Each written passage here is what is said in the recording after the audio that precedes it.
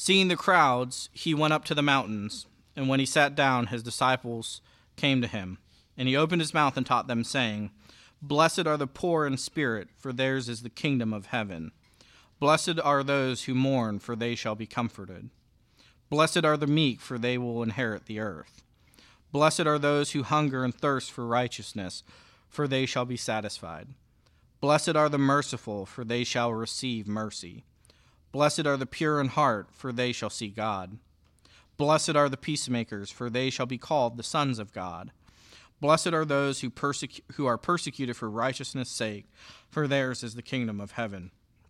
Blessed are you when others revile you and persecute you and utter all kinds of evil against you falsely on my account.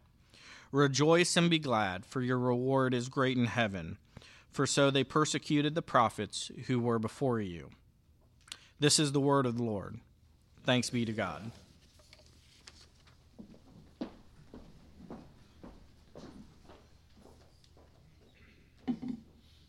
Thank you, Sam.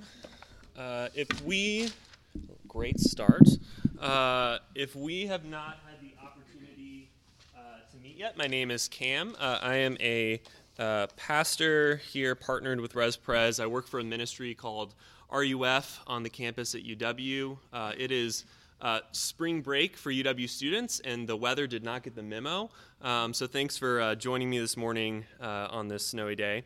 What I want to do for us real quick before we dive in is give us a real quick recap, an intro of kind of where we've been and where we're going, and then I'll pray for us and we'll dive into what we have today. So if you're joining us for the first time, we are continuing our series that we just entered on the Beatitudes. The Beatitudes, if you're new to the Bible, is the beginning of Jesus' Sermon on the Mount, one of the most famous passages in the Bible. And in Jesus' Sermon on the Mount, he's teaching about his kingdom. And in the Beatitudes, which are the beginning of his sermon, he's showing us the paradox of who his kingdom is for. That it's not for who we think it is. Because this kingdom is very different, if we're honest, than the one that we often try to build for ourselves. And what we're going to be doing in this series is walking through each Beatitude individually. But the 9 Beatitudes can actually be separated into 3 sections. The sections being first the flourishing of the humble, which is the section we're in today, the flourishing of those who pursue justice, and finally the flourishing of those who create peace. And today we're going to be continuing Jesus' Beatitudes about the paradox of humility. That actually, last week as we saw, there's flourishing in the poor in spirit. That this morning we're going to see that there's actually flourishing in mourning. And finally, that there's flourishing in the meek. And if you're new to the Beatitudes, what I want us to see as we continue to move through this series is that the key to understanding them is in 2 things. First, this word that you see translated in your text is blessed, or the Greek word makarios. And second, this word you see translated in your text is for. These are the keys to understanding what Jesus is saying. Because this word you see translated as blessed is not about divine favor. The point is not that Jesus is describing a transaction, do X to get X.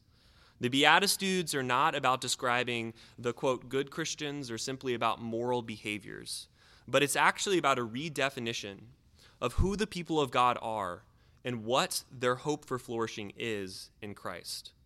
And so the Sermon on the Mount and the Beatitudes in particular are an invitation to a flourishing life in relationship with Jesus, as he has both brought us his kingdom, and yet, if we're honest, we're also homesick for heaven. And second, this word you see as for or because, this word is important because it's always signaling the result of this way of being that Jesus calls us to. And so the key to the Beatitudes is paying attention to the relationship between this beginning clause and this ending clause. And Jesus' point is to reorient our vision in this life, so that we might see our hope in this life to come and the reward we will experience when we are with God. As one author, Scott McKnight, writes, Jesus here is redefining flourishing while awaiting the eschaton, which is a fancy word for heaven. And what is radical and unique about Jesus' flourishing is the unexpected twist that human flourishing is now found amid suffering, in the time of waiting for God to bring his just reign from heaven to earth. See, the great paradox of Jesus is that he is a greater king than we could imagine, and he is a humbler king than we could imagine. That he is the Son of God and the Savior of the world, and he was also born in a manger.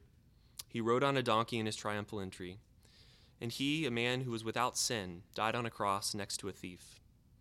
And similarly, Jesus is calling his people to a life of humility because his kingdom is actually better. It's what we're homesick for. And so here's the paradox that Jesus tells us that we are going to look at today. He says this: flourishing are those who mourn, because they shall be comforted. Flourishing are those who mourn, because they shall be comforted. Let's pray real quick and I'll dive in. Jesus, we come before you today from different places. Some of us are mourning. We are lamenting our lives in this moment, and we pray that you would meet us and grant us comfort. Others of us are afraid to mourn. We're afraid of lament. And God, would you teach us to lament today? We pray that your Spirit would speak, and would you equip our ears to listen? With all these things in your name, amen. See, as much as this idea makes sense, we kind of instinctually know what mourning is. This is also very countercultural, because if we're honest, we don't like to mourn. We are uncomfortable with mourning. Our culture is uncomfortable with grief and sadness. When I think about this, I think of I have the old my parents loved music from the 70s, and that's what we would listen to in the car. And I think of that song "Big Girls Don't Cry" that was constantly playing in the car, right? Like, it's in our songs. We're uncomfortable with sadness. There's a reason why it's so relatable for sadness in the movie Inside Out to be the outcast, right? And we constantly, even in the church, can be tempted to look for silver linings rather than to allow ourselves to mourn. We don't want to mourn. Lament and grief is vulnerable. It can make us feel weak. And if we're honest with ourselves, control is often a more comforting thing for us, or at least the illusion of it. When I think of this, I think of in The Office, Michael Scott in the episode Grief Counseling. He says this. He says, there are 5 stages of grief, which are denial, anger, bargaining, depression, and acceptance. And right now, out there, they are all denying the fact that they're sad. And that's hard, and it's making them all angry. I think we too deny the fact that we're sad, and it even makes us angry. But he continues in a less wise way, and it is my job to get them all the way through to acceptance, and if not acceptance, then just depression. And if I can get them depressed, then I'll have done my job. Jesus is not trying to make us depressed, and neither am I today, but he does call us to mourn. And it seems paradoxical, but Jesus says that mourners will flourish. And we don't only struggle with this ourselves, but we don't want to mourn with others. We can avoid those who are experiencing challenges because we don't want their sadness to maybe rub off on us. We can give grieving people silver lining answers, not out of love, but because we are just uncomfortable with sitting in sadness. But Jesus is not just speaking to individuals here, but to the community of God, because he is calling the church to mourn with those who mourn. And so this is the big idea I want us to see today. The kingdom of God is full of mourners. Will you repeat that with me? The kingdom of God is full of mourners. The kingdom of God is full of mourners. But you might be asking the question, what does it mean to mourn? What does that mean? Well, those who mourn both grieve in their experience of tragedy, injustice, and death, and they reach out to others in grief and compassion when they experience injustice, sin, evil, tragedy, and death. In other words, they suffer and they love those who suffer. They suffer and they love those who suffer. But why is it that Jesus calls us to mourn? Like, why is lament so important to God? Well, if you're new to the Bible, we mourn because we believe that things are not the way they're supposed to be. That's why we mourn. We mourn because we believe that things are not the way they're supposed to be. When I think of this this novel created by this guy named Patrick Rothfuss. He writes fantasy things, and it's called The Slow Regard for Silent Things. And in this book, he has this character who's kind of this Shakespearean fool character, this character you look at and you think, oh, they don't know a lot, but they're actually the one with wisdom. And in this story, this short story, she lives in this sewer system, and basically the first 50 pages are nonsense. She's running around trying to make things fit in their place. It almost feels I'm now forgetting the name, but that old classic novel. Anyway, she's trying to make sense of things, and he writes this profound statement. He says, she knew how quickly things could break. You did the things you could. You tended to the world for the world's sake. You hoped you would be safe, but still she knew it could come crashing down, and there was nothing you could do. She, in this moment, acknowledged something that I think we all understand, that in our lives and experiences, things are often not the way they're supposed to be. Things feel out of whack. And if you were with us in our previous series in Genesis, before we moved in, we know in that long series that Genesis in the Bible doesn't start at Genesis 3, which is where sin enters the world. There's something before that. One of my professors in seminary used to constantly say, God doesn't make junk, and he doesn't junk what he has made. God doesn't make junk, and he doesn't junk what he has made. And one of the most important things to understanding why Christians mourn is that we mourn because there is something perfect and lovely. We mourn because Christians believe that things are not the way they are supposed to be. And so it is actually natural to mourn because tragedy, injustice, sin, evil, and death are common in our experience, but they are unnatural. We don't mourn to throw a pity party. Jesus calls us to mourn because it is the most honest and brave response in the face of the unnatural. And when we mourn, we actually are living out God's created order, and we are following in the footsteps of Jesus. Because Jesus, who was without sin, mourned. In John 11, Jesus went to the tomb of his friend Lazarus. He knew that he was going to resurrect him. And yet, in the beginning of that passage, he looked at the tomb of his friend and he wept because death is unnatural. It's not the way things are supposed to be. In Luke 22, Jesus wept for the persecution he would face for obeying God's will. He so intensely felt this sadness that he wept tears of blood as he asked the Father that if it was his will, he would take this cup from him. In Jesus' kingdom, we mourn because we await the fullness of his kingdom that we were made for. See, I think that we know often that we experience gratitude for the things we lose, right? These are in our songs, they're in our life, that when something is taken away from us, it gives us perspective. But Jesus, too, is offering us a different perspective in his kingdom, that we were created for a world without sin and look forward to a world without sin. So we have something to mourn in our world with sin. I'll say that again. Jesus gives us a new perspective that we were created for a world without sin and we look forward to a world without sin. So we have something to mourn in a world with sin. So this is why we mourn. But how do we mourn? See, first what Jesus tells us is that the flourishing person grieves as an individual. And as I look at the Bible and take a look at kind of what this means, I think there's a few key things. First, it means that we're honest in our sadness. In Luke 22, Jesus is honest with the Father about how he is experiencing what is ahead of him at the cross, even though he intends to obey him. And we can honestly grieve even if we know that God is at work and that he's sovereignly working his will. In the Old Testament, men and women put on sackcloth to mourn, and they cried loudly and fiercely. Followers of Yahweh were not afraid of grieving the wrong way, whatever that means for you in your cultural context. They brought their sadness out with God and amongst the community of God. And this might not be how we grieve honestly today, but it's worth asking the question, are we holding back our sadness of God from God because we are afraid to grieve? Are we afraid to grieve the, quote, wrong way, whatever that is, or because we believe that God might view our sadness and pain as somehow impious? But God invites his children to mourn and to come to him. David, who is called a man after God's own heart in the Old Testament, has some pretty honest words with God in the Psalms. In Psalm 6, he says, "Be gracious to me, O Lord, for I am languishing.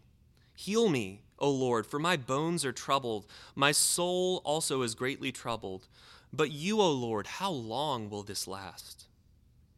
In Psalm 13, he says, How long, O Lord, will you forget me forever? How long will you hide your face from me? So we mourn honestly. We also mourn with God in prayer and in his word. Paul in Romans 12 writes these words to a persecuted church. Rejoice in hope. Be patient in tribulation. Be constant in prayer.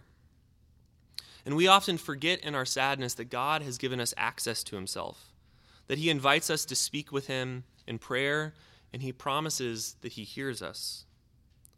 Praying is not a performance, but is God granting access to his children? Jesus himself will say in Matthew 6 in this sermon that prayer is not about babbling. It's not about using big words. It's about access to the living God. And he has also given us his word to remind us who he is as we mourn, because it's honestly easy to forget. And so his word is an incredible gift when we don't know what to pray. We also see in Scripture that part of mourning is mourning with requests, that God invites us in our mourning to make requests to him. That Jesus himself prayed in Luke 22, Father, if you are willing, remove this cup from me. Nevertheless, not my will, but yours be done. We also learn that we should mourn expectantly. That in John 11, Jesus knows the resurrection is coming. He knows that his friend Lazarus will be with him alive again, but he still weeps. That Martha, his friend, also wept at the tomb of her brother. And she expectantly gave a statement of faith in verse 24 that she believed there would be resurrection on the last day.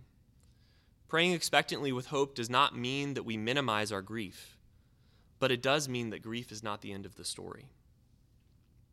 And so let me ask the question, where might God be inviting us to mourn? Is it for you the loss of a loved one? Is it your unhappiness or your loneliness? Is it the loss of a pastor in the church?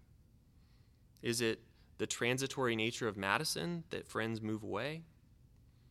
Is it the challenges in your workplace?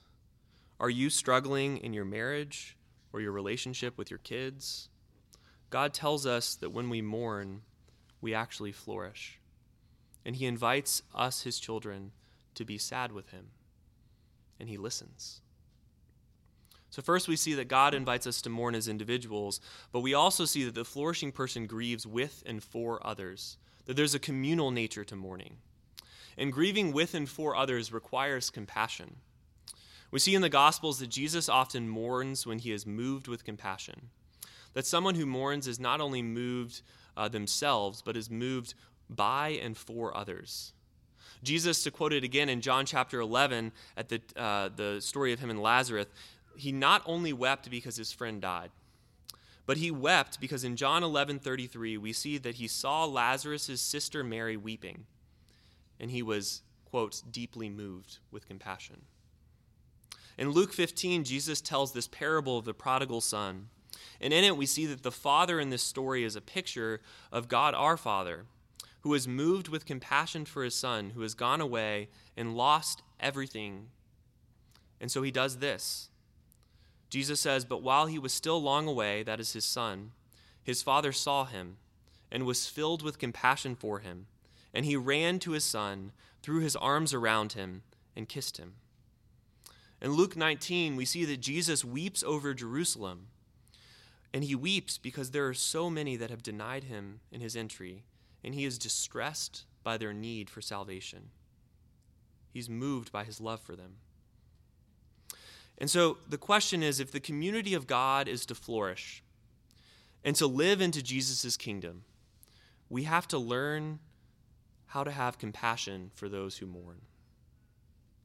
We also see that in order to do this, Jesus calls us to grieve with and for others in patience.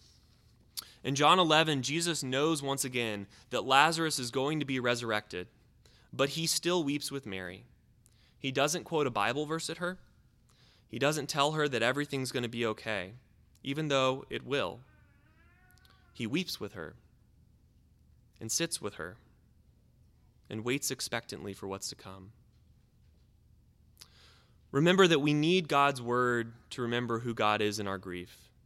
But Jesus does not model to us how to mourn with those who mourn by explaining to them what God is doing. Rather, he just mourns patiently, near them, waiting expectantly. So what does this mean for us? We'll ask these questions for us to reflect on. Is Res Ples a place where we mourn with those who mourn? How can we ask God to strengthen our compassion so that we can be a community that better sees each other's pain?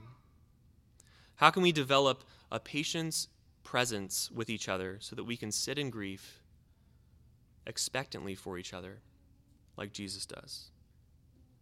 So we see that we are called to mourn ourselves and as a community, but what is the result of this way of being? Remember, the key is in those two words, the way of being and the for, that is the why. And what we see is that we can mourn because God comforts. We can mourn because God comforts. And so not only does Jesus provide a better way to mourn, but he gives us a better reason to mourn. See, there are good reasons out there to mourn. Psychologists and therapists will tell you that attending to our sadness and actually mourning produces health benefits. Sociologists have observed that bosses or supervisors with greater empathy tend to lead more productive teams. These are good reasons to mourn, and to mourn with those who mourn. But Jesus gives us a better reason. He is a better comfort than health benefits or better social reactions. Because in him and his kingdom, we find what we truly long for. And so what we see first is that God's presence is a better comfort. You'll see in your bulletin, I couldn't resist quoting St. Ted Lasso, and he says this in one of his episodes. He says to his team who's just lost an important game, I want you to be grateful that you're going through this sad moment with all these other folks, because I promise you there's something worse out there than being sad, and that is being alone and being sad. Ain't nobody in this room alone. You, Christians, are never alone in your grief. Jesus stood at the tomb of his friend, and he wept, and he weeps with his people as we await his return. We see in Isaiah that Jesus is a God who does not break a bruised reed. He is gentle with us. In Hebrews chapter 7, we learn that Jesus, our great high priest, constantly intercedes for his people in heaven. He speaks up for you. In Genesis 16, there's a story that many of you might have heard before. We didn't go through it in our Genesis series, about this woman named Hagar who gets pregnant with Abraham. And at the end of this story, she is experiencing all sorts of troubles. She's being abused. She is grieving her condition. But she in faith cries out to God, and she says this, you are a God of seeing. See me. And God blesses her son Ishmael, which means God has seen your affliction. There's a famous counselor named Gottman who defines love and marriage as this. When you are in pain, the world stops and I listen. Defines love in a covenantal relationship as this. When you are in pain, the world stops and I listen. Friends, when you are mourning for our covenant, loving God, the world stops and he listens. So God's presence is a better comfort. But we also see that Jesus' work is a better comfort. See, our hope in Jesus is in the already and the not yet. You might have heard that phrase before, the already and the not yet. See, there's the already aspect, that in the Bible we see that Jesus' work is finished. His victory is final, and there's no ambiguity about his reign. His kingdom has already come. And this means some things. This means that we should mourn sin, and we can sing, my sin not in part, but the whole is nailed to the cross, and I bear it no more. Praise the Lord, O my soul. It means that we should mourn injustice, and we have hope that Jesus, the great judge, will return to bring justice. It means that we should mourn death, and Jesus has defeated death. We serve a God who brings dead things to life, who Paul writes in 1 Corinthians 15 will fulfill Hosea 13, which says, "Death is swallowed up in victory. O death, where is your victory? O death, where is your sting?" So Jesus' work is a better comfort. We see that heaven, finally, is a better comfort.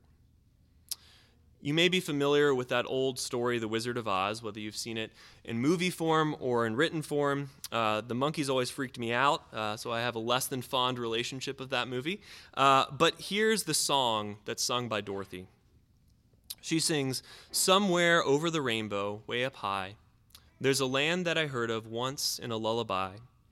Somewhere over the rainbow, skies are blue, and the dreams that you dare to dream really do come true. Someday I'll wish upon a star and wake up where the clouds are far behind me, where troubles melt like lemon drops away above the chimney tops. That's where you'll find me. Somewhere over the rainbow, bluebirds fly. Birds fly over the rainbow, why then, oh, why can't I? If happy little bluebirds fly over the rainbow, why, oh, why can't I?" The Wizard of Oz is a story about Dorothy longing for home. And I think we also long for a place like this. In The Wizard of Oz, Dorothy found out that there was nothing better over the rainbow. There was no place better than home in Kansas. But Jesus teaches that there is, in fact, a better place. And unlike the wizard, God can deliver, and he has delivered in Jesus. See, we don't mourn in vain. We mourn in hope. Here's the words of Jesus' kingdom fully arrived in Revelation 21. It says this, "Then I saw a new heaven and a new earth, for the first heaven and the first earth had passed away, and the sea was no more. And I saw the holy city, New Jerusalem, coming down out of heaven from God, prepared as a bride adorned for her husband. And I heard a loud voice from the throne saying this, 'Behold, the dwelling place of God is with man. He will dwell with them, and they will be his people, and God himself will be with them as their God. He will wipe away every tear from their eyes. And death shall be no more.